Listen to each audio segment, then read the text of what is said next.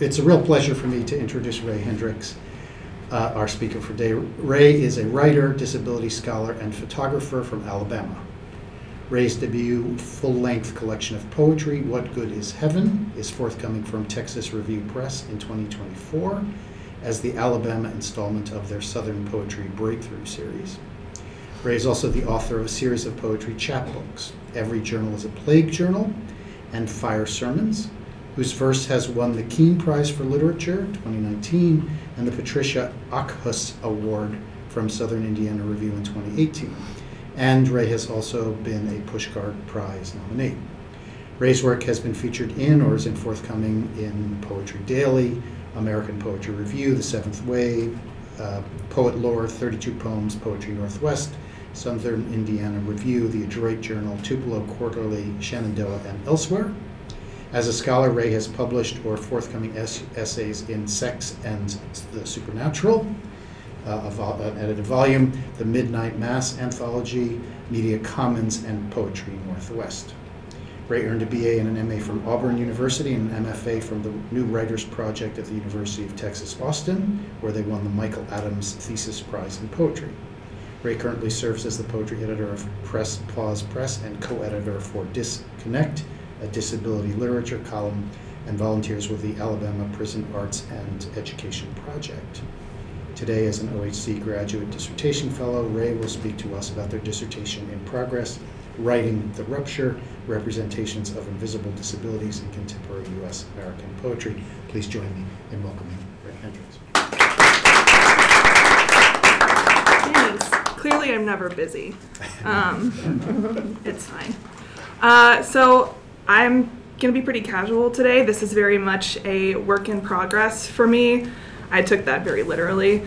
Also just want to throw out there that it's kind of ironic that I'm talking about an asthmatic poetics today when I am just getting over my first case of COVID that has upset my asthma symptoms. I will be clearing my throat a lot and maybe a little bit breathless at times, but it was all part of the plan. So I will just get started then. Thanks for being here, everyone. This is really just to talk about this one portion of one chapter of my dissertation. Everything is sort of split into binary chapters. So this is one section of one chapter of the whole dissertation. And basically what I've been working on this summer, it's very much, again, still a work in progress. This talk represents me beginning to sort of pull together all of the things that I've been reading and researching and thinking about over the summer into something more cohesive, and hopefully that will turn into a chapter.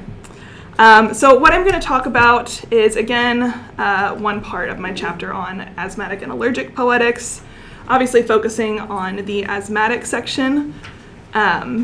But before I get to that, though, I think it would probably be better to give you a brief overview of my dissertation at large, just so you kind of get the impulses behind it, get some of the theoretical notions that I'm working through. So I'm going to do that, but I also want to note that there's a lot of text on these next couple of slides. That's not the case for the rest of the slides here. It's not really aesthetically pleasing, but I do everything in the spirit of the most accessibility I can. And so for these next two pieces, these next two slides, I really wanted to make sure there was an opportunity to read through the things as I was talking, because these are my more like theoretical or complex topics that I'm going to talk about. Everything else I'm kind of going to talk about a little bit more casually. So I'm not going to read it exactly, but for some context, my dissertation, as Paul mentioned, is tentatively titled Writing the Rupture, Representations of Invisible Disabilities in Contemporary U.S. American Poetry. And in it, I'm interested not only in reading poems for evidence of these invisible disabilities and moments of rupture, which is something I'll define more thoroughly in a moment, but intervening in current disability studies and rhetorics that at present tend to prioritize visible or physical perceptible disabilities over those that are not immediately obvious to an outside observer. So the disabilities I've chosen to focus on for this project are deafness and hard of hearingness in chapter 1, obsessive compulsive disorder, or OCD, and attention deficit hyperactivity disorder, or ADHD, in Chapter 2, and this chapter, Chapter 3, asthma and allergies. These are disabilities that are both literally invisible to the naked eye and also often socially invisible, or by which I mean misunderstood or misrepresented. So, for example, in addition to literally not being outwardly visible, things like OCD and ADHD are pretty deeply misunderstood disabilities, due at least in part to the way they're treated in the media and colloquially. So, like, they're used to, you say, oh, I'm so OCD, to say you're organized, or say, oh, I'm so ADHD, to say you're hyper, but that's not actually what it means, and I argue contributes to their social misunderstanding. Similarly, and then more to the point of today's talk, asthma and allergies are not often socially recognized as disabilities, but are in fact actually protected disabilities under the Americans with Disabilities Act, or ADA. And then finally, before I move on, I want to note that the disabilities I focus on in this project were selected autoethnographically, so with a personal connection at the forefront. There's a phrase in disability and in other minority communities, nothing about us without us, and this project is very much following that impulse. The disabilities selected are all disabilities that I have or that I have close personal proximity to. The one that I have more proximity to being deafness, which my mother is deaf, and so I'm hard of hearing, but that's kind of the proximity area, just for reference. And because of this, I believe I can speak accurately and with knowledge and understanding of lived experience. And then finally, this project uses close readings and analyses of contemporary poetry to highlight not only these invisible disabilities, but also to argue in favor of expanding what is currently included in disability studies and literature, and ultimately communities. I lied to you. The next slide has more text again. I also just wanted to briefly give an overview of how I'm defining contemporary poetry, because that's really a broad, unstable category right now in literary terms. So while generally people on like the literary internet seem to define contemporary poetry as starting back towards World War II, 1939 to 1945 is the most cited, or are the most cited years I saw. I actually push it a bit further than that, since we do get some distinct movement in the decades that follow World War II, with the beat writers, confessionalists, etc. Okay. Sorry.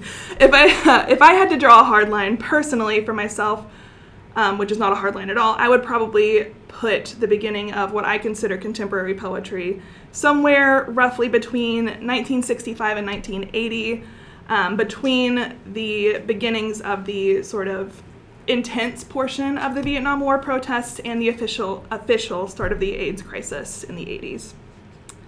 And then extending to the present moment. So as you can see, we are here.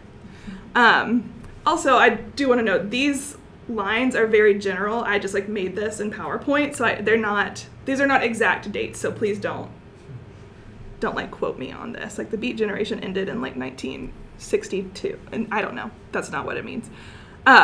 Just kind of wanted to give a trajectory of where I'm coming into the conversation.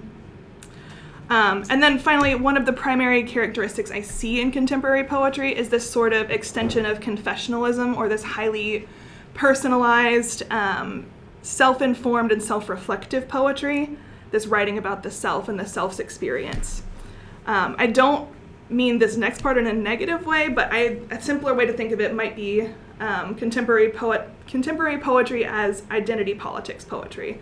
It's very much interested, as far as we can tell, because again, that's kind of an amorphous category so far. No one has clearly defined when it begins or when it ends, but that's sort of how I view it. It's very interested in talking about the self and relating identity back to the political and social world.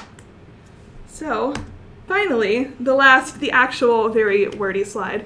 I promised to talk about this, and so I will now. The idea of the rupture that I'm theorizing in terms of invisible disabilities and how they become known, both socially and in the space of the poem.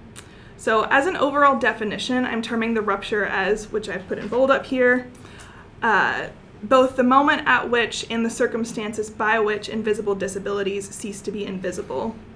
So speaking socially or more literally, this moment of rupture is how an invisible disability moves from a state of unknown to known for an outside observer, or how it breaches containment, so to speak, how a perception of normalcy or normativity in a person is undone. What this might look like, for example, is someone using sign language or not responding to an auditory stimulus, someone with OCD performing a compulsion, or more relevant to today, someone with asthma audibly wheezing or suddenly pulling out an inhaler to use. These disabilities become visible or known by way of disrupting a normative status quo or expectation. So in other words, they signal the shift from normal, to different in terms of social observation and convention. And then similarly, in terms of a poetics of invisible disability, this invisibly disabled poem more or less passes for a standard poetic body until that moment of rupture. This can look like non-standard spacing, seemingly random capitalization, odd spellings, or it could be subtler than that, the invisible disability rupturing the convention of pacing, rhyme, and as I'll discuss today, standard breath. For the poem, this rupture can also be by virtue of giving invisible disabilities a physical, visible body in the body of the poem, and can represent an externalization of that which is typically internal and imperceptible to the outside. So in short, for both the person and the poem, the rupture is the moment at which the unknown becomes known, at which the invisible disability becomes visible. Okay. So one of the poets, I'm going to talk about two poets today, one poem by each, both asthmatic poets, but the first one is Elizabeth Bishop. I wanted to point out too, as I was reading about her, that it occurred to me that today, October 6th, is actually the anniversary of her death. So it feels especially right to kind of remember her today by speaking to and about her work, and sort of have her creative spirit in the room with us. Which is very woo-woo poet of me, I know, but whatever. Anyway, as far as I've been able to find, Bishop never really explicitly wrote about her asthma in her poems, but she did describe her struggle with severe asthma in many of her notebooks and letters, especially those written the year she was living in Florida, where the where the humidity worsened her asthma symptoms pretty significantly. While in Florida, Bishop's personal writings tell us that she suffered from distressing asthma attacks almost nightly, and her symptoms became so debilitating at times that she had to begin giving herself injections of cortisone and adrenaline, sometimes hourly, just so she could breathe. Excuse me. I also maybe need one of those injections. And while much of Bishop's work is known for its celebration of travel, she also kind of experienced it as a sense of homelessness due to her asthma. She wrote to her doctor in 1948, who was in Maine, I believe, or New York, but in the Northeast, that it seemed like as soon as she began to love a new place, her asthma symptoms returned and sort of ruined it for her. Not ruined the place necessarily, but ruined her experience of it. So again, while Bishop isn't necessarily someone I would call a contemporary poet by my own definition, by other definitions she technically is, but I think in the last, or especially in the last few years of her life, I do think her poetry is a useful informant, or that she's kind of a poetic foremother for reading and establishing a more contemporary asthmatic poetics. There's several of her poems that I think I could have chosen for this, but I think this one, titled "O Breath," it's part 4 of a 4-part poem. I think it's one of the better examples of asthmatic rupture in her poetry. The book this particular poem came out in was published in 1955, so kind of right on the lower edge of what I'm personally considering contemporary in terms of poetry, so it somewhat works in that sense as well. I also think it's important to get Bishop's words and her voice into the room. I know, another woo-woo poet moment. So before I dive into that, though, I'm going to read it aloud unless someone else just wants to. We could do like a whole classroom thing if you want. Sure. You want to? Sure. Cool. Thanks, Betsy. Mm-hmm. So do you want me to read the whole thing, or does anybody else want to trade off with me? I'll read some. Great. Let's see. So I'll do My last line will be, I cannot fathom even a ripple. Okay. Okay. Thanks. Beneath that loved and celebrated breast, silent, bored really, blindly veined, grieves maybe, lives and lets live, passes, bets, something moving, but invisibly, and with what clamor, why restrained, I cannot fathom even a ripple. See the thin flying of 9 black hairs, 4 around one, 5 the other nipple, flying almost intolerably on your own breath. Equivocal, but what we have in common's bound to be there. Whatever we must own equivalence for, something that maybe I could bargain with and make a separate piece, beneath, within, if never with. Awesome. Thank you both. That was beautiful. Okay, so the first thing I want to highlight with this poem that was just so wonderfully read is the form and kind of what the form does or how it ruptures poetic convention. Specifically, I want to talk about these caesuras, or the blank spaces in the middle of the lines, that I've drawn further attention to with these red brackets, just for ease of finding on the screen. Oops.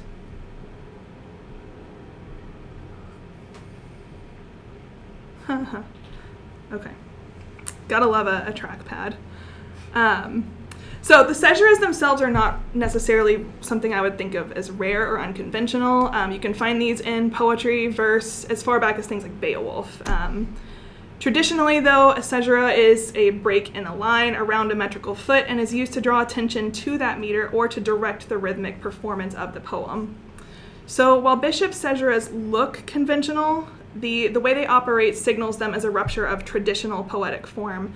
And I'm using that word traditional here, not in the broader like poetic tradition sense, which I think can get a bit unwieldy and amorphous, but very specifically in terms of how devices like meter and caesura have been used in Old English, like Beowulf, and then by other more canonical, well, not that Bishop's not canonical, but by other canonical authors like Petrarch and Shakespeare.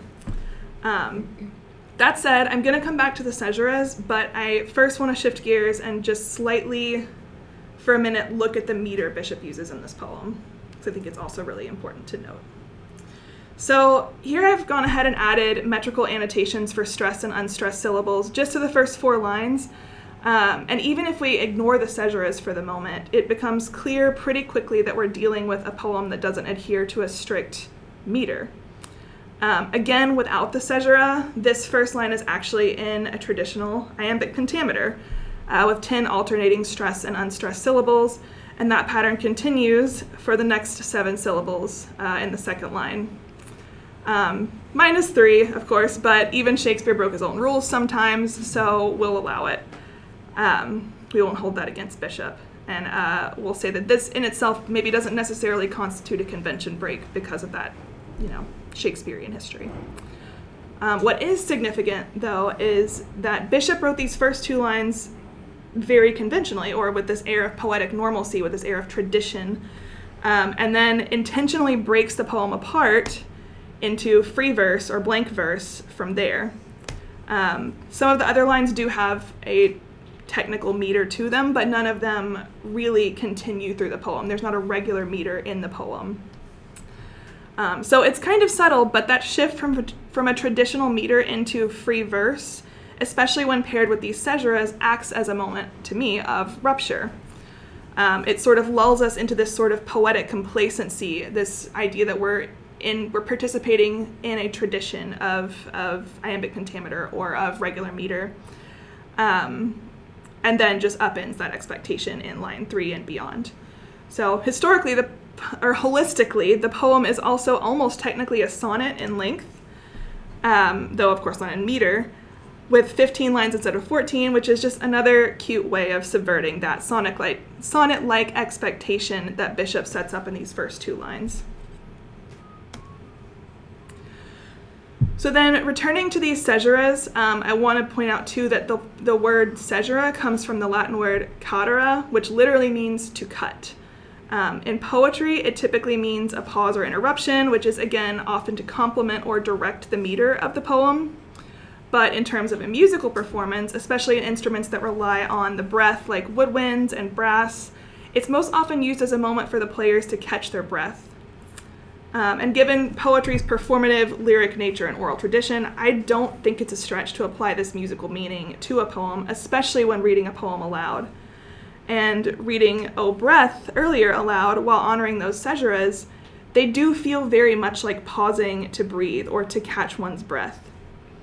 But again, rather than occurring at what we might consider more natural feeling places to pause for breath, Bishop's caesuras are often interruptions in the cadence of their lines, coming at moments that force a kind of breathing awareness and in turn allow the poem and not the body to initiate and dictate breath.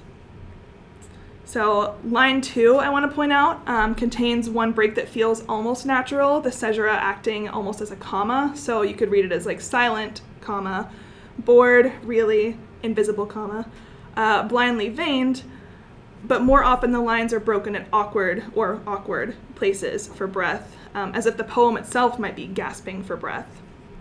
For example, I'm going to look at lines 3, 7, and then 12 and 13. So 3, grieves, maybe, lives and lets live. I cannot fathom even a ripple. And then 12 and 13, whatever we must own equivalents for, something that maybe I could bargain with. And reading these lines just now, I sort of felt my lungs and my brain protesting the way that poem arrests my breath a little bit, kind of stops it in my chest and redirects it with its own will. So even then, though, going back to those more natural feeling comma-like pauses like the one in line 2, it feels significant to point to the fact that Bishop didn't use a comma there. She very clearly uses commas and other punctuation within the poem, so the lack of one in that moment and in moments like the rest of the poem, really, it feels really significant. It feels like that space is very intentionally signaling something else, and that something else, I think, is breath. Or like drawing attention to the breath. Formally, metrically, this irregular asthmatic breathing is sort of injected into the body of this poem, signaling that we're experiencing something different from the poetic norm, where the agency of breathing is dislocated from the physical body of the reader to the body of the poem.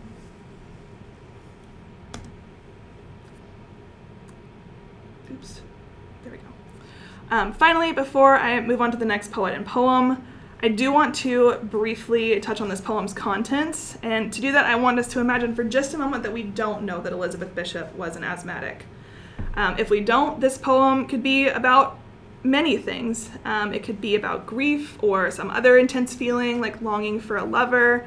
This thing that in line 5 moves beneath that loved and celebrated breast, the thing in line 5, not the first line that I wrote or that I quoted. But it seems to have its own will. It grieves, it lives and lets lives, it passes bets, etc. And given some of the other signals in this poem, like the description of hairs on a chest, that thing may very well be love, the poem potentially about the breath of a lover. But this is another way that asthma, I think, ruptures this poem and many of Bishop's other poems, even if not explicitly. The presence of asthma is there, whether we know it or not. We can read the thing that moves beneath the chest as love or as asthma, and there are certainly markers in the poem's language that easily feel more sinister, as in line 5, where the something moving but invisibly and with what clamor. Asthma externally is invisible, but does often move with a clamor, like wheezing or coughing or the fuss of pulling out an inhaler or taking an injection. So just as in the physical body, asthma likewise moves stealthily in the body of this poem, silent until that moment that it isn't. And just for the record, I don't believe in capital A about poems, so if you interpreted this poem differently than I did, that's totally fine. I'm just giving you one example. Okay, the second and final poet and poem that I want to touch on is Poem for Asthma by Matthew Rohrer. Unlike Bishop, Rohrer is very much a contemporary American poet, still living, still writing, doing what he does, which I don't really know what he's doing, but he's teaching in like Michigan, I think. Anyway, because he's contemporary, I'm actually not going to spend a lot of time on his biography and background information, and also because he does write very explicitly about his asthma in his poem, so there's not really need to dig into it in the same way that there was with Bishop, because clearly his poem for Asthma, includes his asthma in his poem. So, unless, again, someone else wants to, I will just read this poem really quickly. Does anyone want to read it? I'm totally happy to read it. I'll just read it. Poem for Asthma. Hold on while I do a breathing exercise. I am just paying attention to myself, or the universe is vast, and the universe is imperfect. I stop what I'm doing and look right at it. I say, Doc, is this thing going to kill me? He pronounces it asthma. A voice calls me from a tower before sunrise. Or in a terrible panic, I bite through my own mouth and am pinned to the floor. I am clubbed in the head by a wintry cloud, and pulled bodily from my dream. A tree tries to warn me of the wind, independent of the wind. Oh, absolutely, man, is my answer to everything. I love him, and I love this poem. Okay, so, as with Bishop's poem, I kind of want to begin with a brief look at punctuation and caesuras, or more specifically, the overwhelming lack thereof in Rohrer's poem. Instead of using caesuras as a marker or awareness of breath in Poem for Asthma, there is still breath signified by space, or in these lack of end-stopped lines, for the most part. Obviously line 4 has an end stop with the question mark, but for the most part, this lack of end-stopped lines, what I'm reading as a sort of unimplied or implied caesura. So this short poem contains few commas, no periods, only one end stop, and then again, Rohrer uses enjambment to signify a pause or breath, or more realistically, given the poem's title, breathlessness. His non-end stopped lines force a kind of breathing awareness similar to Bishop's caesuras, requiring the body, not punctuation, to initiate the pause, making the blank space at the end of each line feel precarious almost, especially as there seems to be no pattern or indication as to which lines continue from the one before it, or which lines are standalone. Line 2, for example, flows into line 3. I am just paying attention to myself, or the universe is vast and the universe is imperfect. There's this continuation there. But line 3 doesn't follow that same logic. It seems like there should be something stopping it before we move on into line 4. I say, Doc, is this thing going to kill me? After I look right at it. Like Bishop's caesuras, this isn't something that automatically signals difference, and this kind of formal choice is fairly common in a lot of, especially more modern or contemporary poets. W.S. Merwin comes immediately to mind with his basically this, but he tends to use more lowercase letters at the start. Anyway, point is it's not initially immediately something that stands out as odd or as a rupture, so to speak. But also, like Bishop's poem, the form gives way to that kind of arrested breathing invoked by the poem's title, which brings asthma to the forefront and suggests that this poem that is for asthma is written with an asthmatic breathing aesthetic. As with asthmatic breathing, the pattern of pauses at the ends of these lines is irregular and largely unpredictable. Another example of this arrhythmic breathing in the poem occurs in lines 7 and 8. I am clubbed in the head by a wintry cloud, am pulled bodily from my dream. In all instances before line 8, the verb follows an I or an implied I that is performing it. I do a breathing exercise. I am just paying attention to myself. I stop what I'm doing. I say, I bite. I am clubbed in the head by a wintry cloud. But in line 8, the I is dropped, almost as if there wasn't enough breath in that moment to continue saying it. The being stays the same, but the level of urgency changes, almost like a gasp at that moment. Like, I am clubbed in the head by a wintry cloud and pulled bodily from my dream. it changes the rhythm and the way that we experience that line in this poem. And then the next thing about this poem that I want to draw attention to, I am looking at the time also, is this first line, and especially how it relates to the remainder of the poem. So by opening the poem with "Hold on while I do a breathing exercise," Rohrer initiates the poem rather unconventionally, not with action or a call to action, but with this inertia. We must wait for the speaker to continue his breathing exercise before we continue through into the poem. Or at least that's what we think is going to happen as readers, what he's implying is going to happen. But in line 2, the speaker then turns inwards, not outwards, not towards us, the readers. He turns into himself. I am just paying attention to myself. But then, almost immediately, we pivot back out. We are pushed out. Or the universe is vast. Oops, I did not mean to do that. I'm sorry. Or the universe is, I lost my place. I'm so sorry. The universe is vast. By opening I already said that. I'm looking at my notes. I'm so sorry. There we go. We're not waiting for the breathing exercise at this moment. We are in the breathing exercise. We are doing the breathing exercise with him. The poem is the breathing exercise. Everything after this first line isn't a poem, but a breathing exercise. And we're doing it, again, with him. We're moving from internal to external over and over. The universe is vast, and the universe is imperfect. I stop what I'm doing and look right at it. So we've got that I stop and look back out at this exhale of the universe again, back to the present, to the person, to the inhale. I say, Doc, is this thing going to kill me? Back to the external. He pronounces it asthma, and then over and over we have this breathing motion happening in the poem as we move from the internal to the external over and over and over. The most significant, I think, and coolest, personally, instance of this is in line 9, where the tree and the wind, to me, become these representatives of lungs and breath. If you think about what a tree looks like, its roots and branches mirror the alveoli, the veins in a lung. And this wind that it warns of, maybe breath, can't necessarily be expected or relied upon. It warns of wind without or independent of wind. You're thinking about your asthma even when you're not having an asthma attack. You're always anticipating this wind, this strange breath. So asthma, again, in the lungs occurs independent of the wind, the breath. The breath is simply what signifies its presence, the presence of asthma.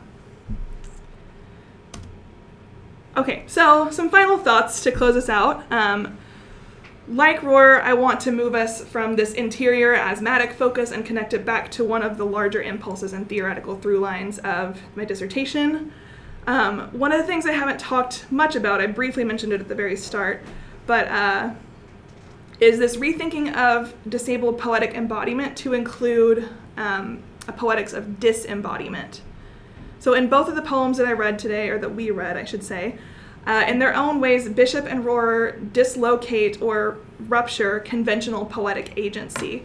They both allow the poem to act as a disembodied version of their own lungs, shifting the agency of the breath and breathing from the literal body to the body of the poem. Where Bishop does this more literally, I think, in the form via her use of caesuras, Rohrer does it by way, predominantly, of a command at the start that moves us from the space of the poem to one of a breathing exercise and maybe even a medical setting.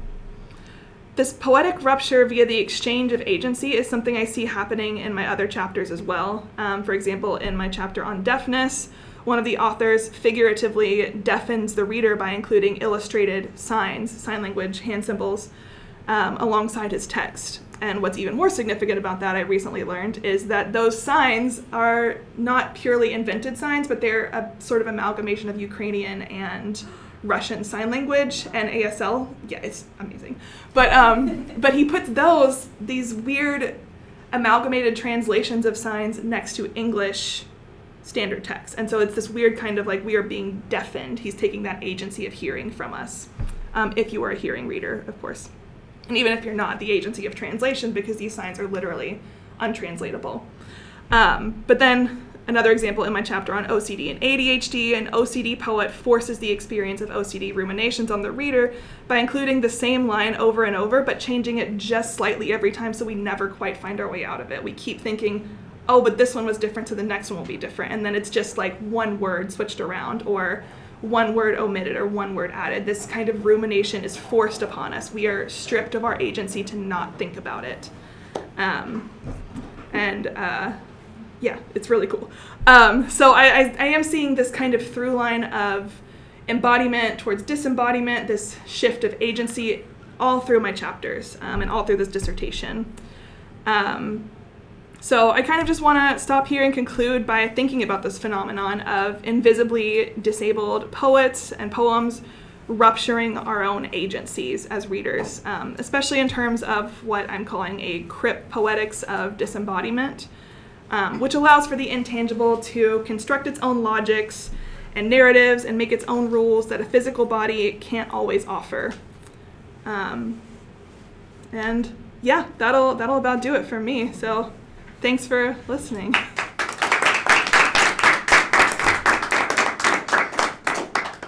Questions for Raye?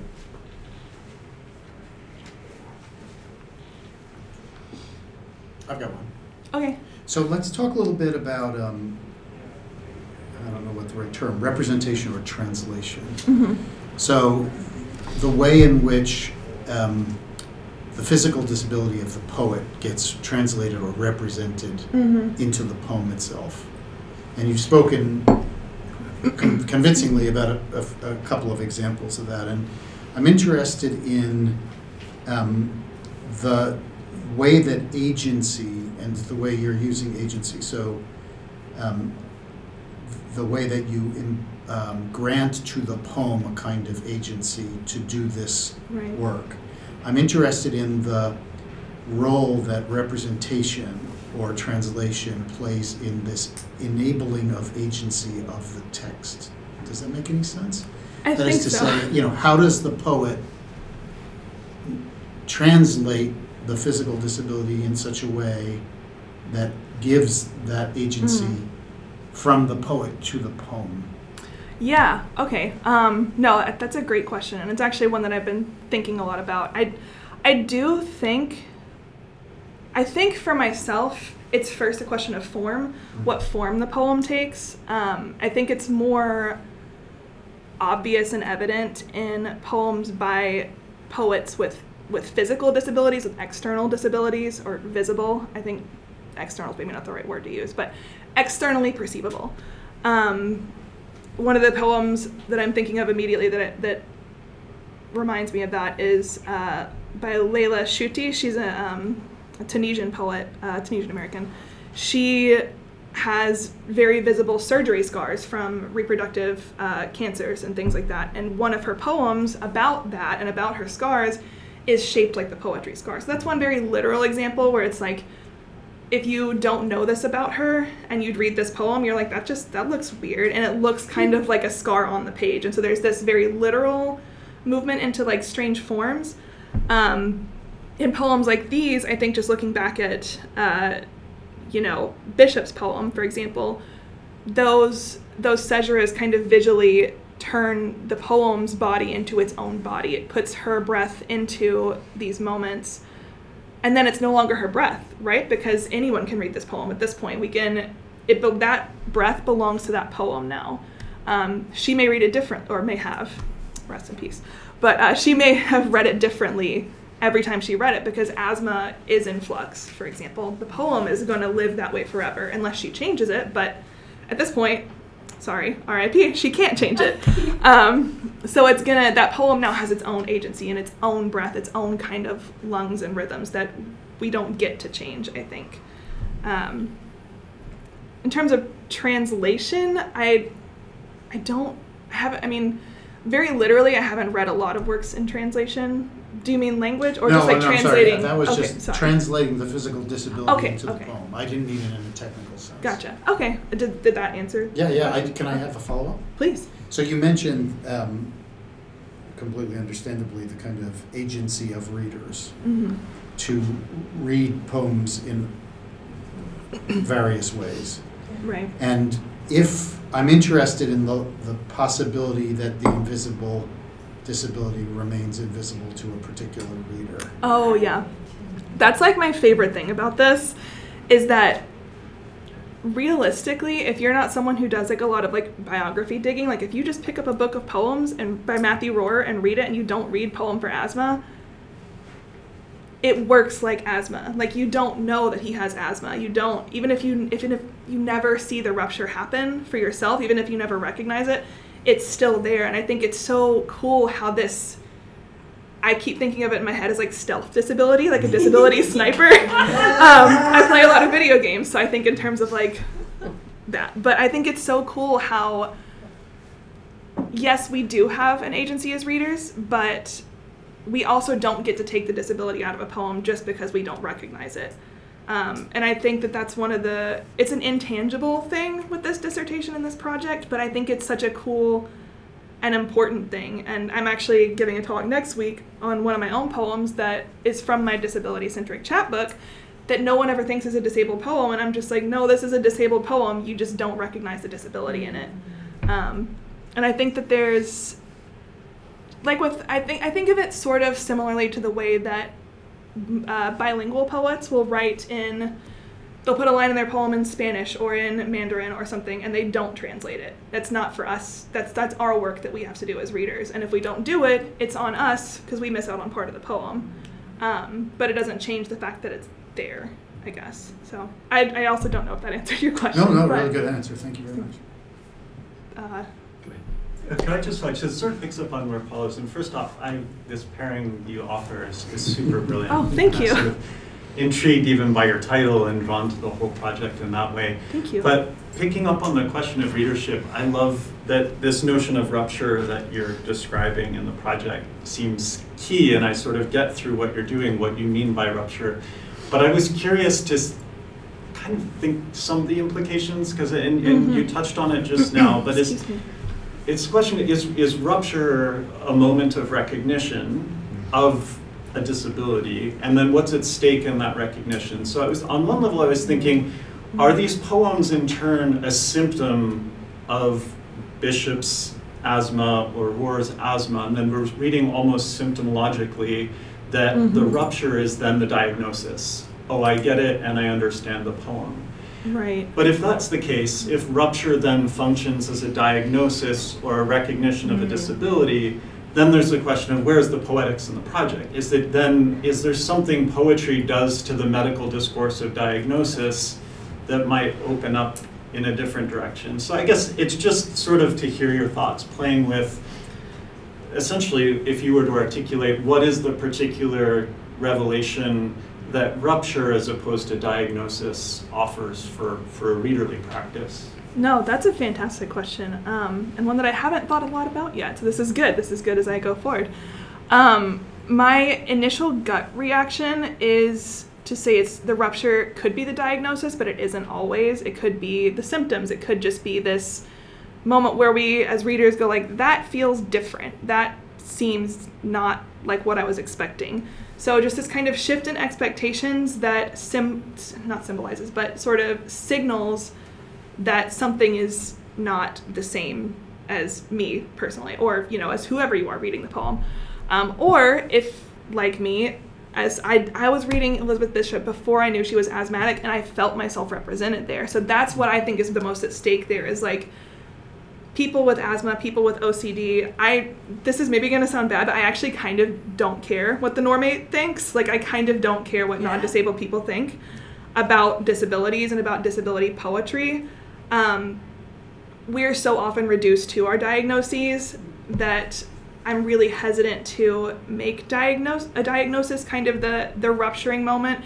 It could be one of them, especially for someone who maybe is familiar with something like asthma but doesn't have it themselves. So maybe they say, oh, this poem for asthma, he's an asthmatic, this changes the way I read these poems.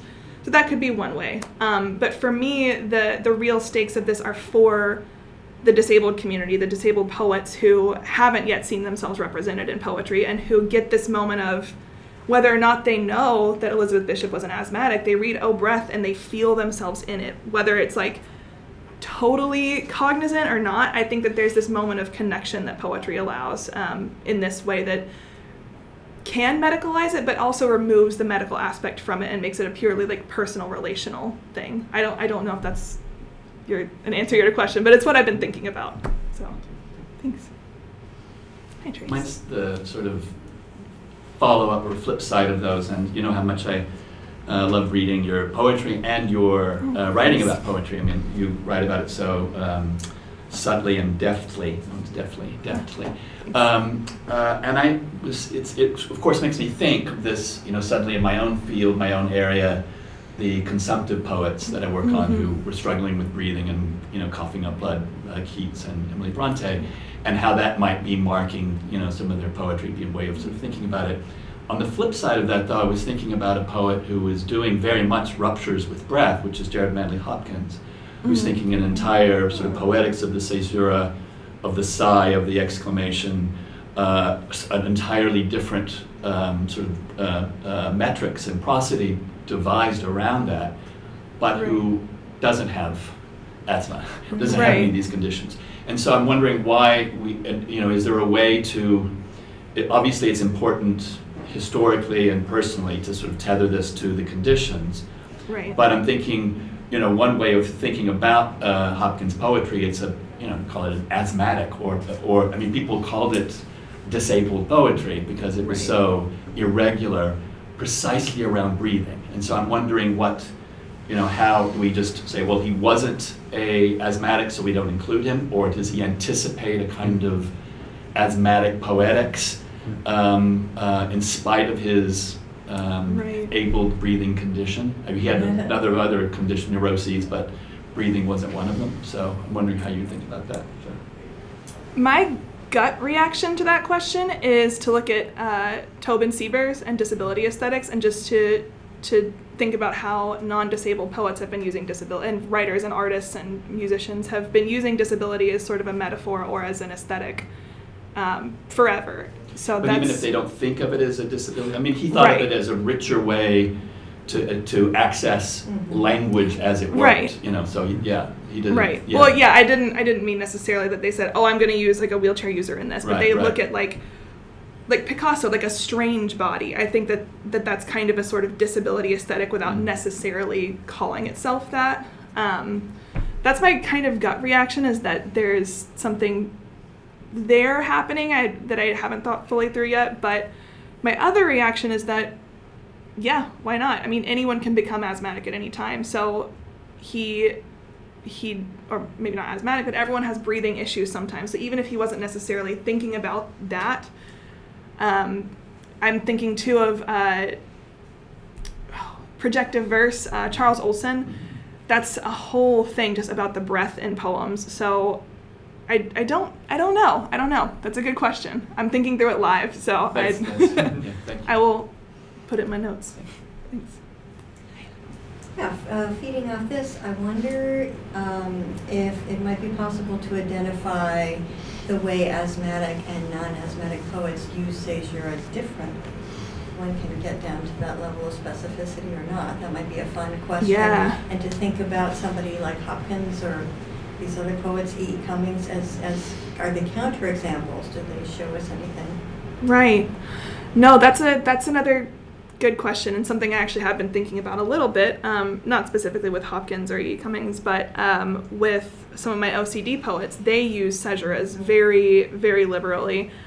And in that chapter, I talk more about how that caesura is it's still an arrest, it's still like a moment of breaking apart, but it's a more neurological break than it is a breath break.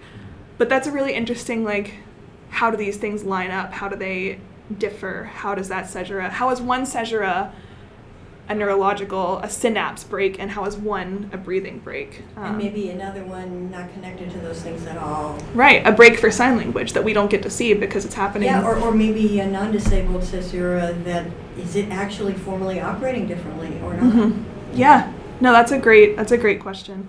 I think for me, as I was researching for this chapter, the non-disabled caesuras that I came across were more metrically balanced on either side. They There didn't. you go. Ding, Yeah, ding, they ding. didn't.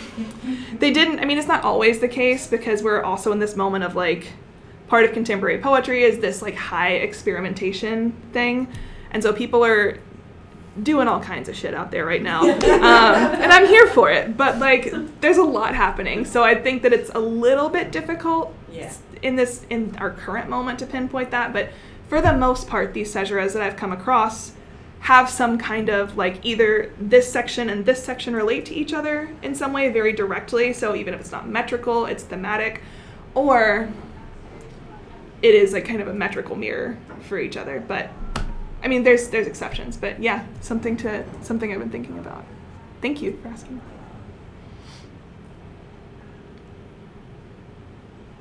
Yeah, 4 minutes. Anyone want to like throw a tomato or something, or like boo? Well, I will follow up. Okay. So since this is brand new work and work in progress, what kinds of feedback would you like from us? What would you like to know? My again, gut reaction is if it makes sense, I guess.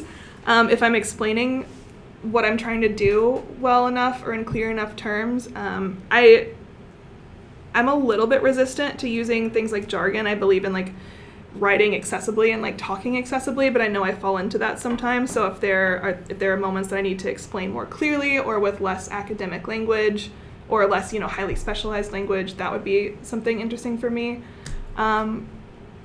Majorly just if you see how this asthmatic thing is working with the rest of the through lines of the dissertation. That's my big question.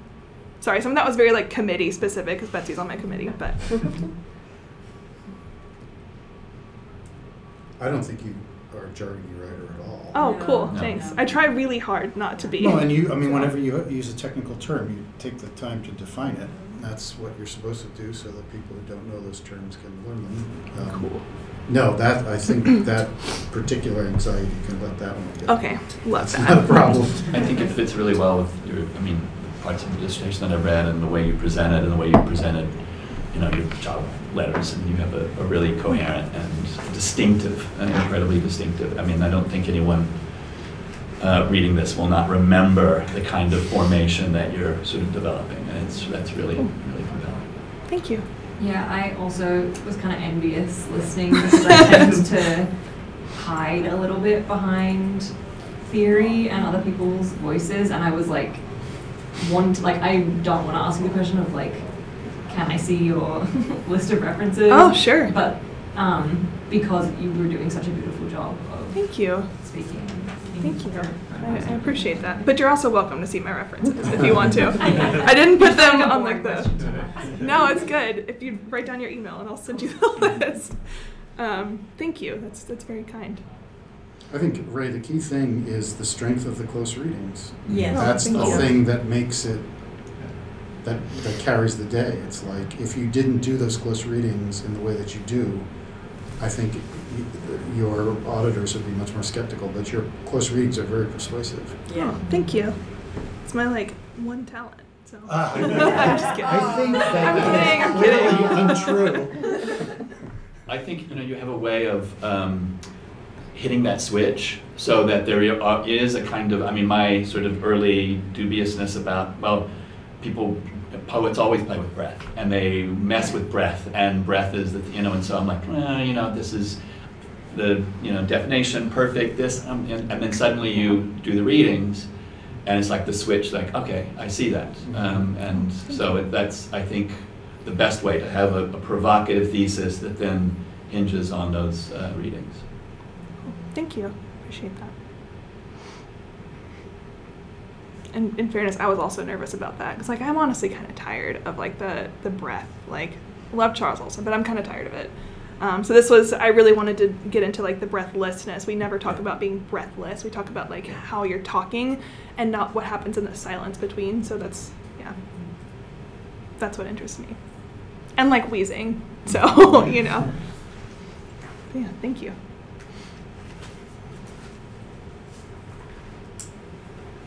Well, if there are no more questions, please join me in thanking Raye Hendrix.